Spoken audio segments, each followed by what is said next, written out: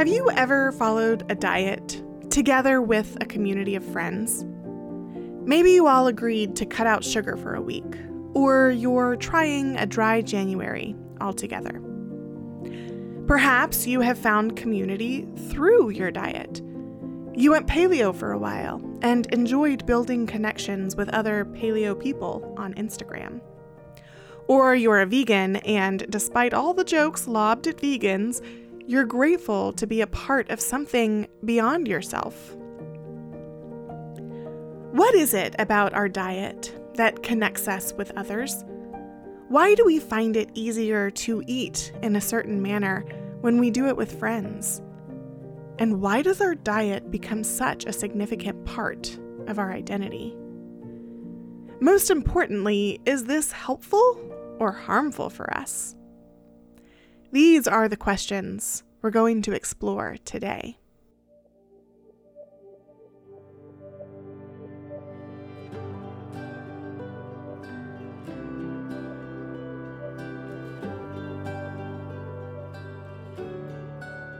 Welcome to Kitchen Meditations, a weekly podcast from the Edible Theology Project where we examine the ways God meets us in the kitchen and at the table. I'm your host, Kendall Vanderslice. If you are hungry for a taste of God's hope and healing in the mundane tasks of your everyday life, then you've come to the right place. May these meditations bring you a bit of grounding as you prepare to eat today and every day. Let's get started with a little spiritual mise en place, a prayer to orient ourselves before we begin. In the professional kitchen, mise en place is the process of preparing your workspace for the dishes you're about to make. It involves measuring your ingredients and reading your recipe all the way through so that you can focus on the people your food will serve. I like to think of it as a time to prepare my own mind and body as well, asking God to be present with me as I cook or as I bake. Our spiritual mise en place today is drawn from Paul's first letter to the Corinthians. Slow your breathing, and now as you breathe, repeat with me. Inhale. You belong to Christ. Now as you exhale, and Christ belongs to God. When I was fresh out of college, I attended a church that had a regular habit of eating together after every service. We met on Sunday afternoons for worship, then moved to the fellowship hall for a meal each week, a chance to extend the communion we just shared at the Lord's table onto our dinner tables as well. These after-church meals meant a lot to me. In fact, they were a huge reason I chose this church. New to the city and working intense restaurant hours, these Sunday dinners were the only time I had each week to spend with friends. A few months into my time at that church, some women began chatting about doing a Whole30 together. They invited others to participate, and pretty soon the group had grown to include many women in the church.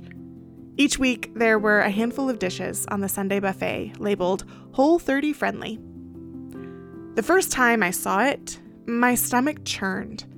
I was viscerally upset by this communal diet taking place in my church, but I couldn't exactly pinpoint why.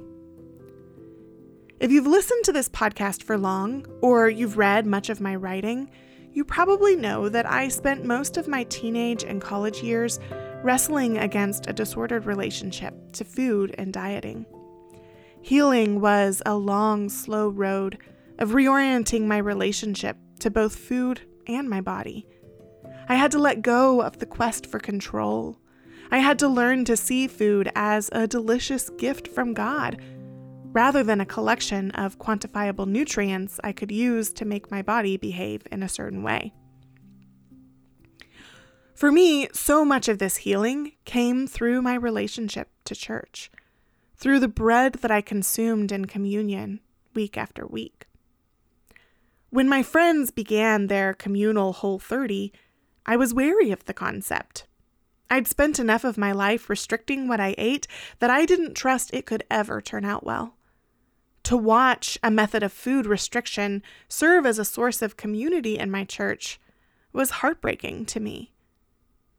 At the time, I thought my reaction was one of frustration. Frustration that others would restrict themselves in a way I believed to be mentally and physically harmful. In truth, though, I think my pain was even more complicated than that. It's possible this communal Whole30 was great for some of my friends. Maybe the intentionality it brought to eating was healing for those who never really thought about the food they ate. Maybe the rhythm introduced new ingredients or cooking techniques to those who participated. And maybe the practice offered community to some who struggled to find it in other places. What hurt so badly for me was that this was a community in which I couldn't take part.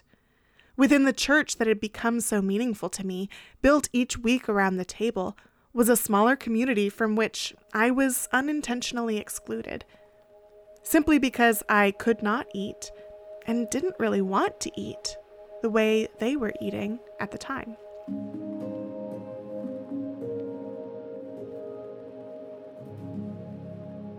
The foods we eat and the foods we avoid say something about who we are. It might say something about our religious background, like for those who eat kosher or halal.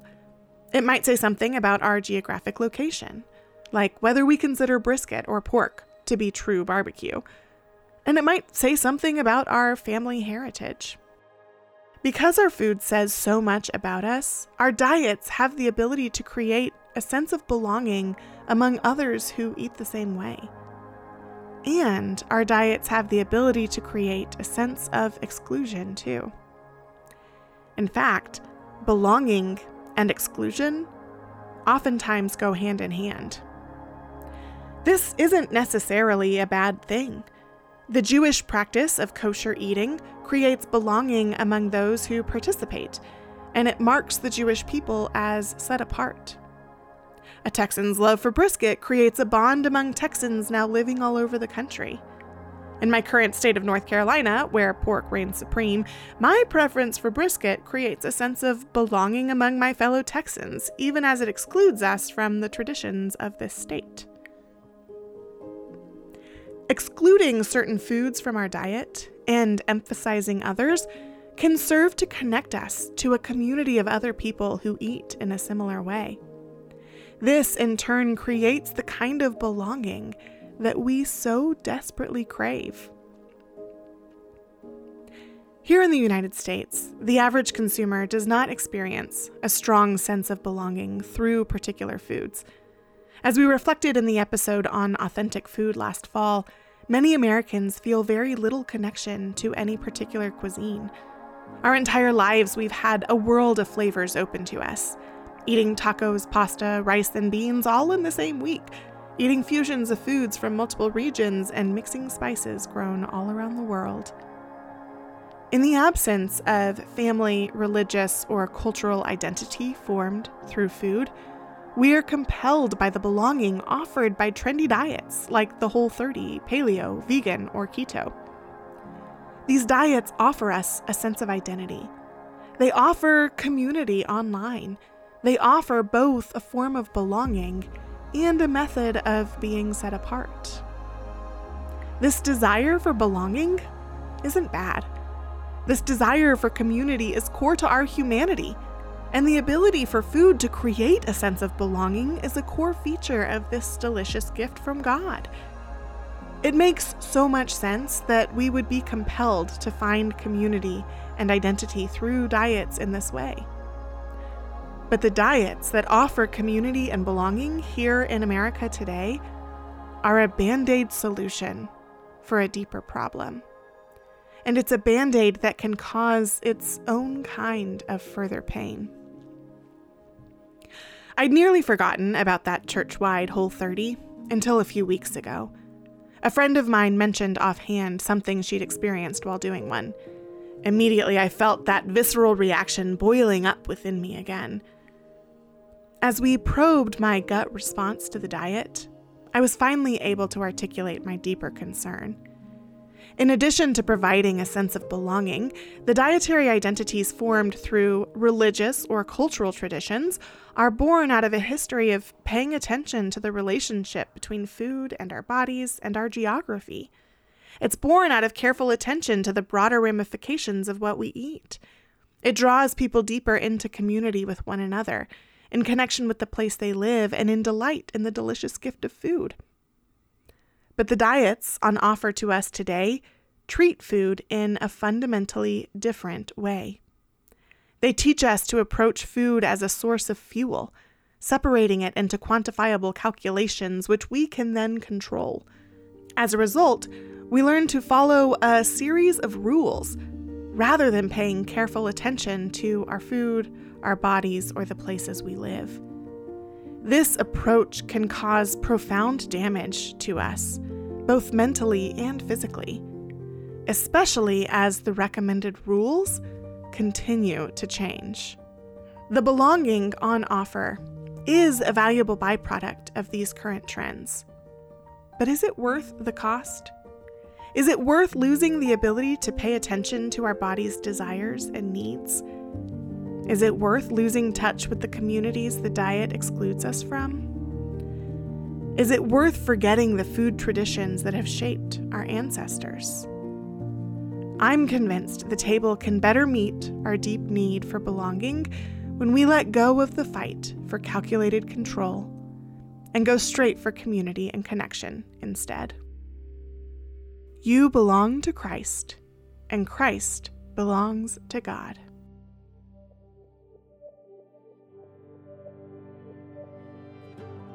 We'll get to our kitchen tip in just a moment, but I want to take a quick break to tell you more about Edible Theology. The Edible Theology Project is an educational nonprofit helping you connect the communion table to the kitchen table.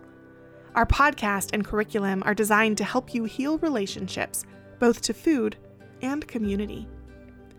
I'm really excited to share that in just a few weeks, I'll be releasing a new book that strikes right at the heart of our mission here. It's called By Bread Alone, a baker's reflections on hunger, longing, and the goodness of God. The book is a theological reflection on bread, as told through my own story. It's about the relationships between our daily bread and the bread of life and the body of Christ and our individual bodies. If you have a complicated relationship with bread or your body or with God or with the church, if you are aching for a tangible way of knowing God is near, then I wrote this book for you. Pre-order your copy today, and it will be on your doorstep just in time to read it with me this Lent. Our kitchen tip this week is for those who want to shift their relationship to food from one of viewing food as fuel or a collection of nutrients to one of food as a source of community and connection, a method of listening to our bodies and to the people around us. When you've spent most of your life relating to food in quantifiable terms, calories, grams of sugar or fat, 1 of 5 servings of fruits and vegetables a day, it can be really, really difficult to change your perception of the things you eat. I've had many people tell me, if I thought about food the way you do, I'd just gain so much weight. I always smile and sigh when I hear this response. This fear comes as a direct result of treating food as fuel, as something to battle against, something to burn. When you're driven by this mentality, foods with less nutritional value or higher caloric value serve as a temptation rather than a source of delight alongside an array of other options. The desire for them becomes so outsized that many fear they would overindulge if they let go of strict control. But treating food as a source of community and connection involves listening to your body and its needs. When we begin to pay attention and trust that our body is telling us something important through our cravings or desires, oftentimes we will find that we actually want to eat a diet balanced in nutrients. If you have a history of eating disorders, or you are worried about your health, then it might be important to do this under the guidance of a nutritionist. I would recommend looking for one who specializes in intuitive eating. We all crave connection with other human beings, so consider how you can still use food to connect and create a sense of belonging through something other than a shared diet. Perhaps a series of meals where you share stories of the foods that are meaningful to you, or teaching your friends your favorite foods from childhood. If you need a tool to help you in this process, you might enjoy Edible Theology's new Worship at the Table program. It's a 6-lesson curriculum designed to help you gather with friends and talk about food, finding healing in relationship to food, your body, and community with every bite. And now to close, a prayer for belonging. God of belonging, you created us with the need to find connection with others, to know spaces where we can simply be. You created food and the table to function in a powerful way, promoting both belonging and exclusion to meet this need. Help us find connection in the table that you set, your body broken so we can love the bodies you gave us. Loose the bonds of our desire for control, that we may listen to our hungers and delight in the foods you made. Amen. Kitchen Meditations is brought to you by the Edible Theology Project, where the communion table meets the dinner table. We encourage you to discuss this episode around the table with your spouse, small group, or group of friends. Need some help getting into that rhythm? Sign up for our weekly newsletter at edibletheology.com, and you'll get discussion questions and a recipe delivered straight to your inbox every week. Our intro music is by Josh Garrels. A huge thank you to my Edible Theology team who made this podcast possible, especially to our producer, Jason Rugg. We would love it if you could subscribe, rate, and review us on iTunes or Spotify, then share this episode with your friends. Your help ensures that others discover this podcast too.